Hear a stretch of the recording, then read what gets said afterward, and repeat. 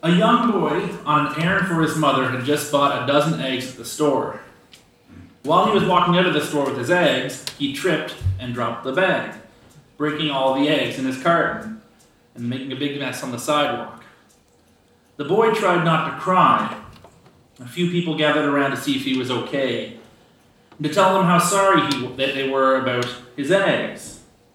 And in the midst of all these people giving their sympathy, one man handed the boy $1 and said to the group, "I care $1 worth. How much do the rest of you care?" Now, if you were to ask that boy who he was most thankful for that day, it would definitely have been the man, because his actions spoke a lot louder than the words of sympathy. Many people stopped to say they were sorry about his predicament, but only one man felt sorry enough to try and do something about it. It's easy to say that we care, but that man proved his care through his actions. Last week we talked about discrimination and that choosing mercy over judgment is what God desires of us as the church. And this week is a continuation of that idea of choosing to be merciful. So last week James said, "Speak and act as those who are going to be judged by the law, because judgment without mercy will be shown to anyone who has not been merciful."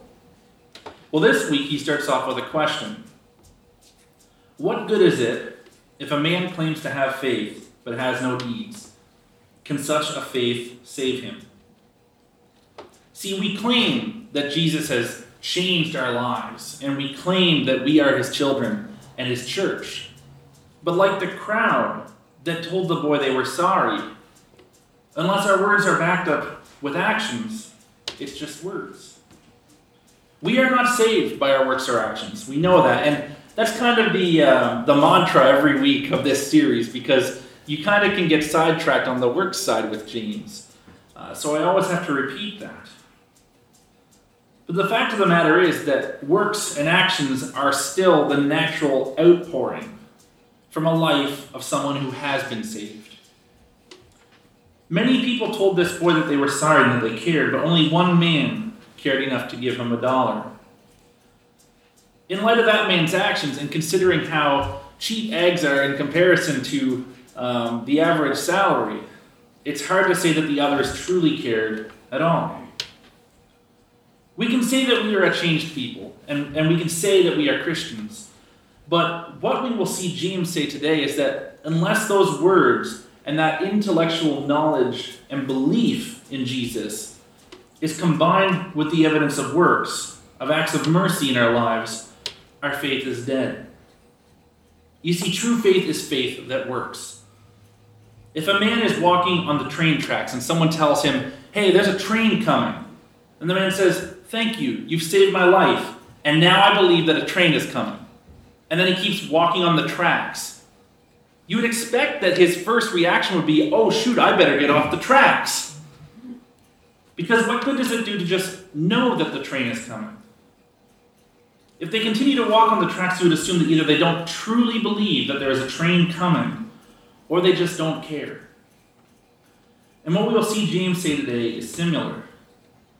If we know that Jesus has died to save us, if we know that he has called us to follow him, and if we know that he has sent the Holy Spirit into our lives to transform us, to be like him, then there will be evidence of that. There will be fruit, and there will be a change in our lives.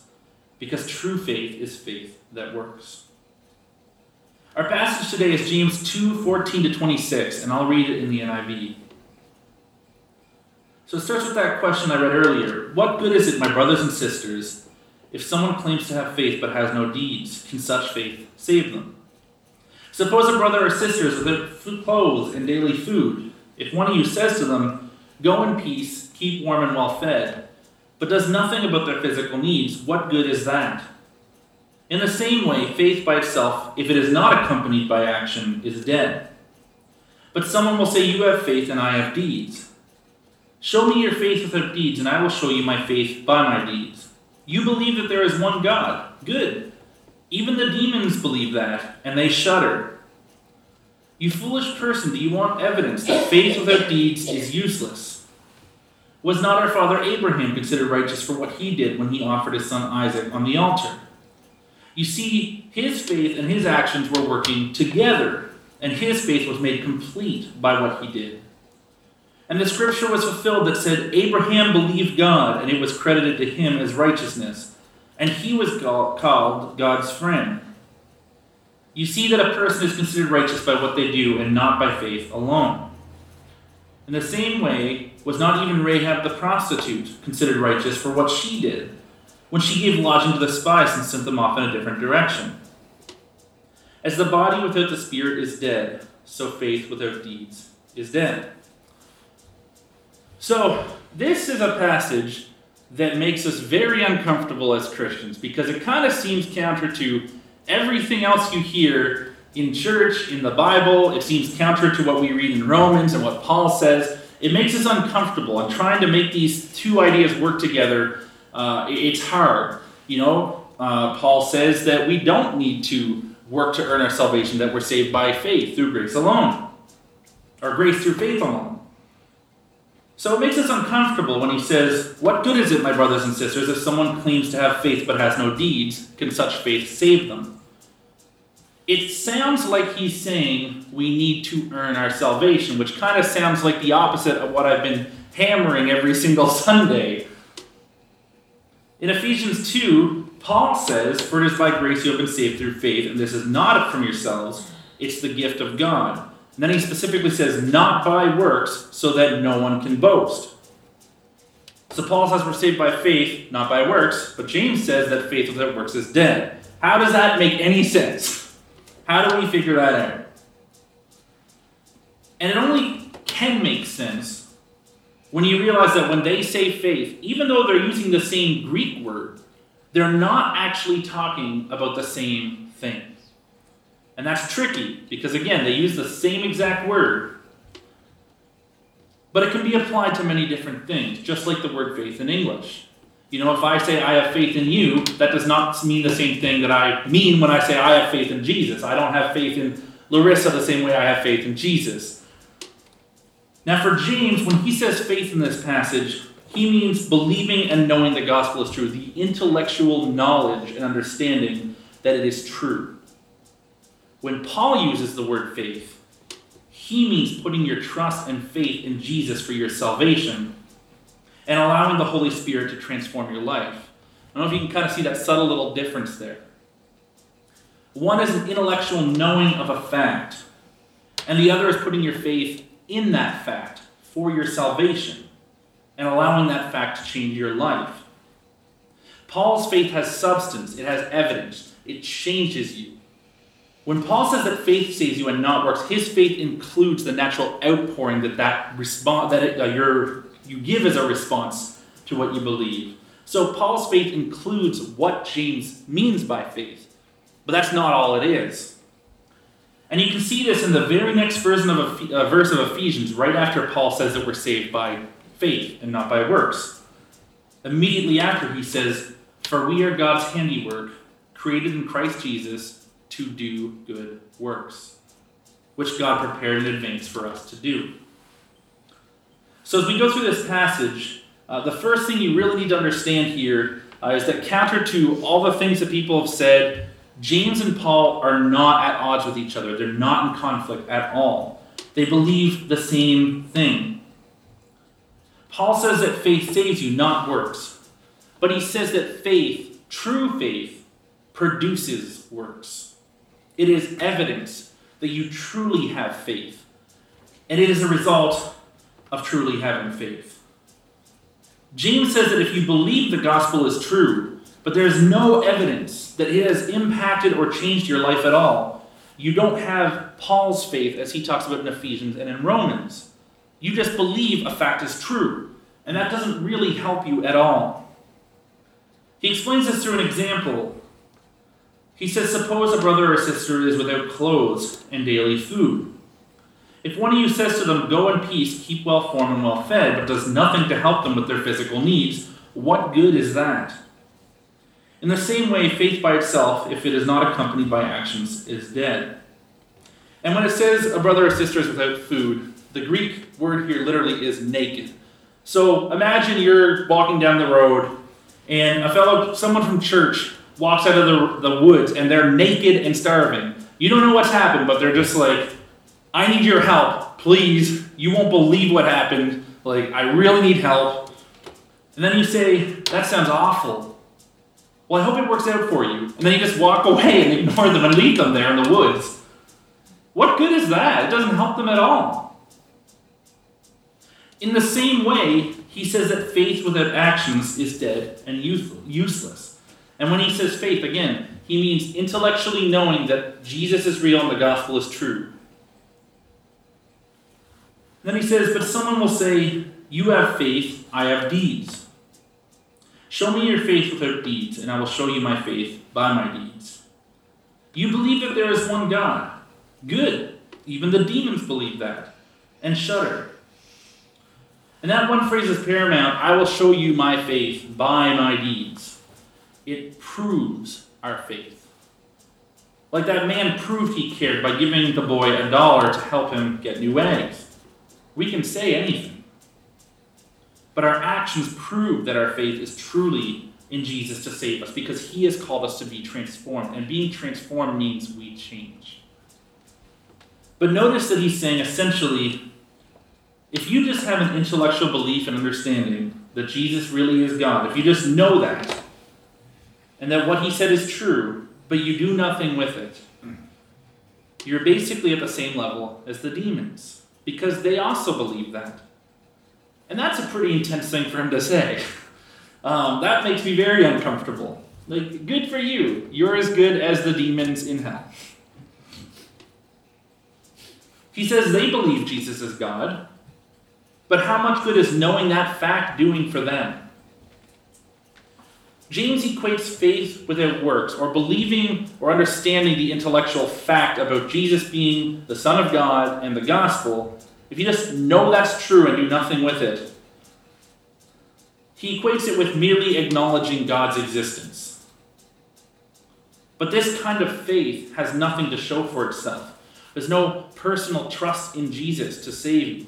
There's no pursuit of wisdom or no evidence of sincerity at all. Then in verse 20 he says, you foolish person, do you want evidence that faith without deeds is useless? Also, I just want to point out the fact that it's pretty intense of him to call the reader foolish.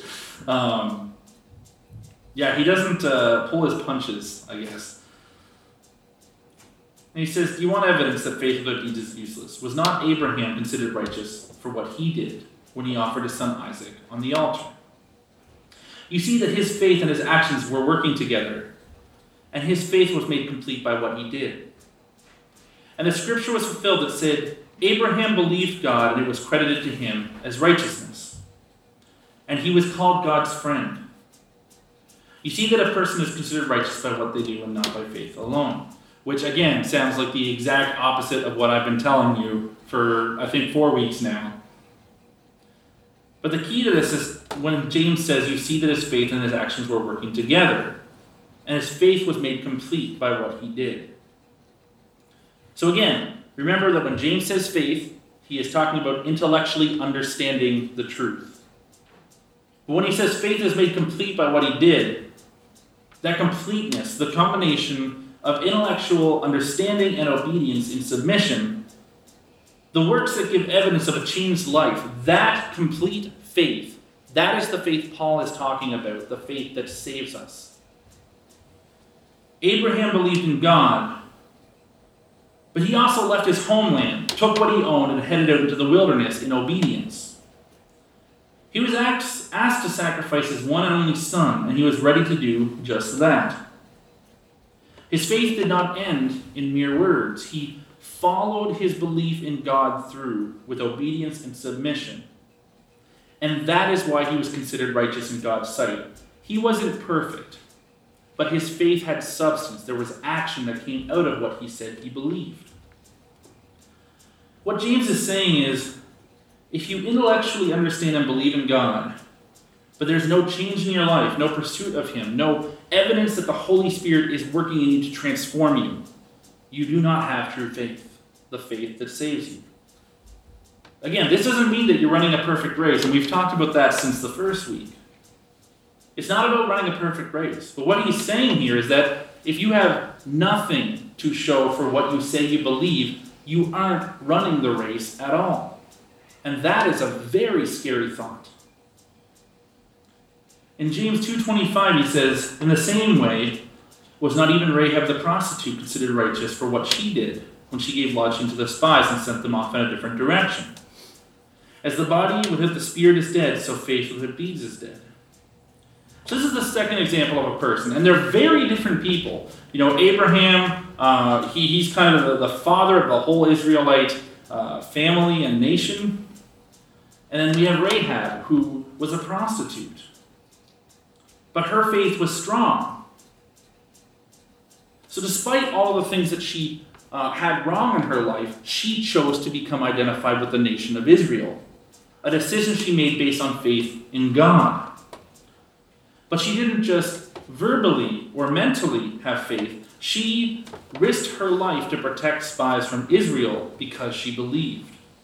And as a result of that, she was declared righteous. See, again, it does not matter whether we live a perfect life. We can't. And in that way, no, works do not save you. You're not working to earn your salvation.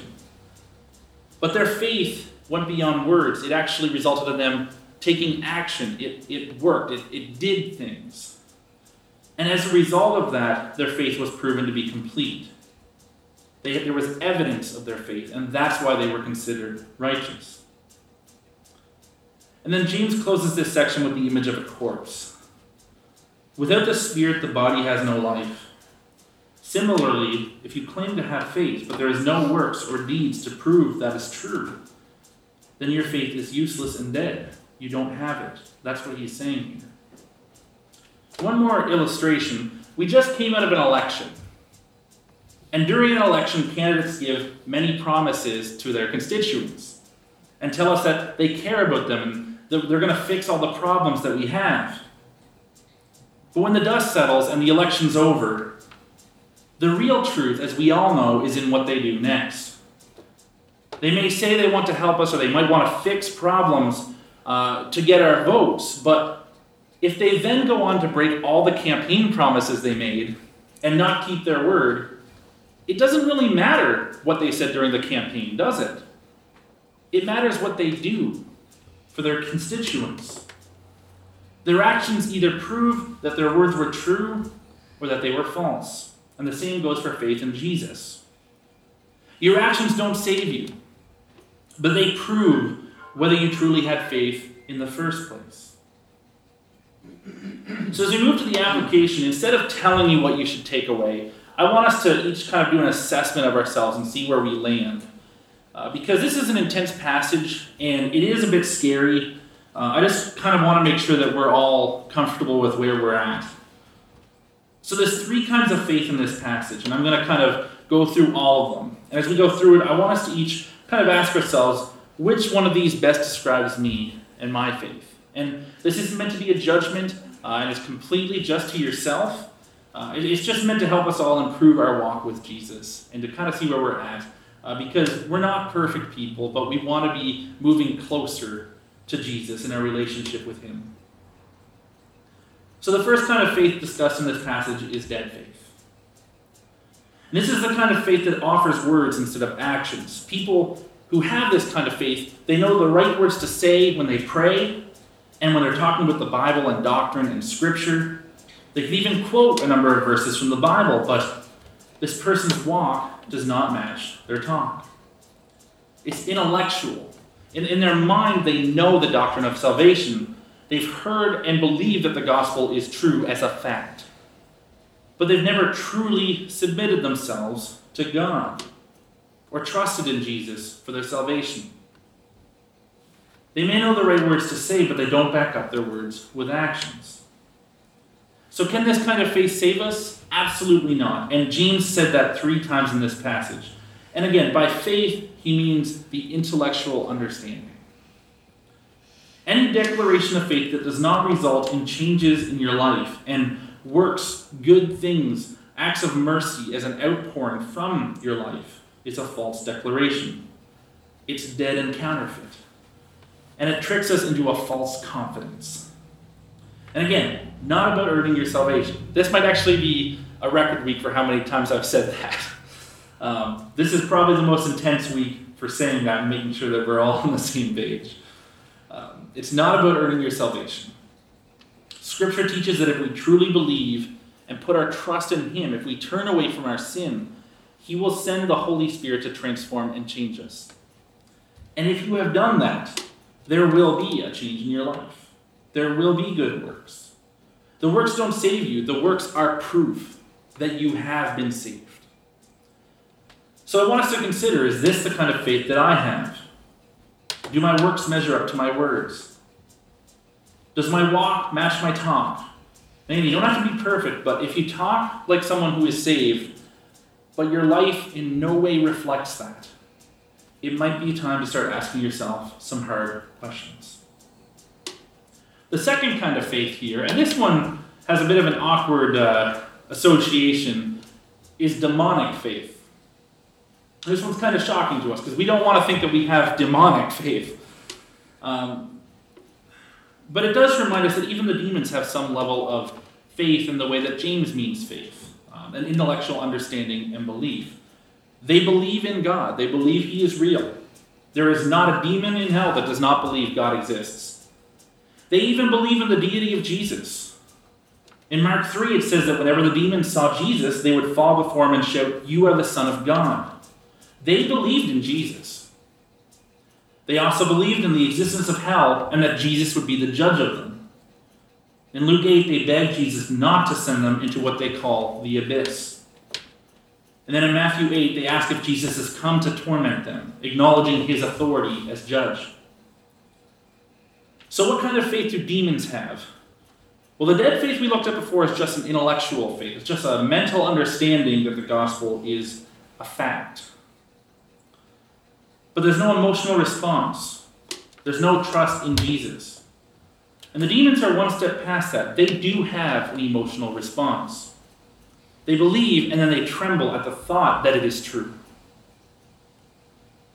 This is one step above dead faith because it is not just intellectual, it is emotional.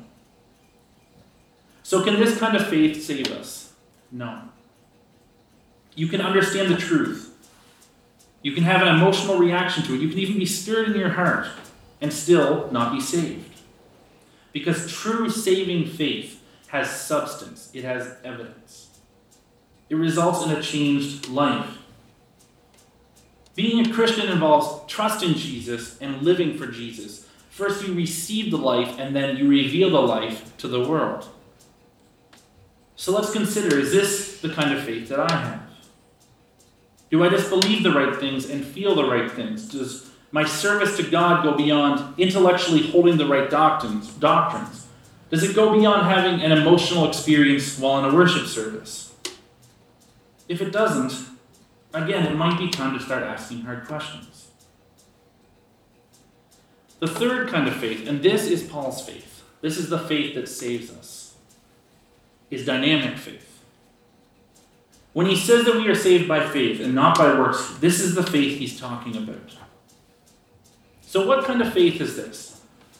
Dynamic faith is a faith that involves the whole person. Dead faith just touches the mind. Demonic faith touches the mind and emotions. But dynamic faith, true faith, involves the mind, the emotions, and the will. The mind understands and comprehends the truth about God. The heart desires God and rejoices in the truth. But the will acts upon the truth through the power of the Holy Spirit. And as a result, again, you'll never be perfect. It's not about always getting it right. But true saving faith will always lead to action. It is not intellectual contemplation. It is not emotional responses to music or scripture. True saving faith is what leads to obedience in doing good works and pursuing acts of mercy. Abraham demonstrated his saving faith by his obedience to God through his works. Rahab demonstrated that she had faith by saving the spies. True saving dynamic faith is faith that works.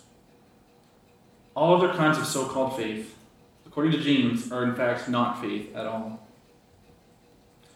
So to conclude, because this is a really hard week, I want to read some questions that I found during my study. They're not my questions. Full disclosure, I completely ripped them off the internet.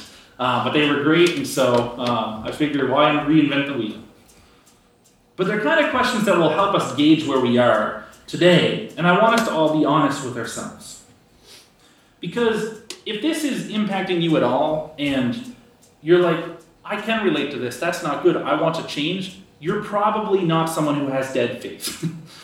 Just to be clear, if you want to change, if you feel that compelling need to change, I don't think you have to worry too much, but we do want to become more like Jesus every day. So let's go through these questions to close, to kind of gauge where we are. So first of all, was there a time when I honestly realized I was a sinner and admitted this to myself and to God? Was there a time when my heart stirred me to flee from the coming judgment? Have I ever been seriously worked up or in distress over my sin? Do I truly understand the gospel that Jesus died for my sin and then rose from the dead? Do I understand and confess that I cannot save myself? Did I sincerely repent of my sins, making the decision to turn from them? Do I now hate sin and fear God, or do I secretly love sin and want to enjoy it? Have I trusted Jesus alone for my salvation by responding to the commands he has given? Have I confessed my faith in him and been baptized for the forgiveness of sin as he and the apostles commanded? Has there been a change in my life? Not am I Jesus, not am I a perfect person. Has there been a change? Do I strive to do good works? Or are my good works occasional and weak? Do I work to grow in the things of God? Can others tell that I am a Christian? Do I have a desire to share Jesus with others? Or am I ashamed of him? Do I enjoy the fellowship of God's people? Is worship a pleasure to me? Am I ready for Jesus' return, or will I be ashamed when he comes for me? And again, these are not, if you answered no to any of these, you're not saved. That's not what this is about. It's all about kind of gauging where our faith is, how deep it is, if it's something we need to work on, because we all need to work on our faith. So as we leave this week, it's my hope and my prayer that we will all find ourselves in Jesus, and that we will be examples of true, dynamic, saving faith to the world, like light shining to the darkness, drawing others to it like moths to a lamp, so that the whole world will have the opportunity to know Jesus and to experience this true saving faith for themselves. Father God, I thank you that we don't have to earn our salvation. But God, we want to be changed, and we want to live for you, and we want to be evidence in and of ourselves to the world that you do have the power to change and save lives. And so we just ask that you would work in us and help us to grow. God, we know that we don't have to run a perfect race, and we thank you for that, but we do know that we have to run it, and we just ask that you would give us the strength and the courage to do so, and that you would transform us and change us so that we can be lights to the world. It's in Jesus' name I pray. Amen.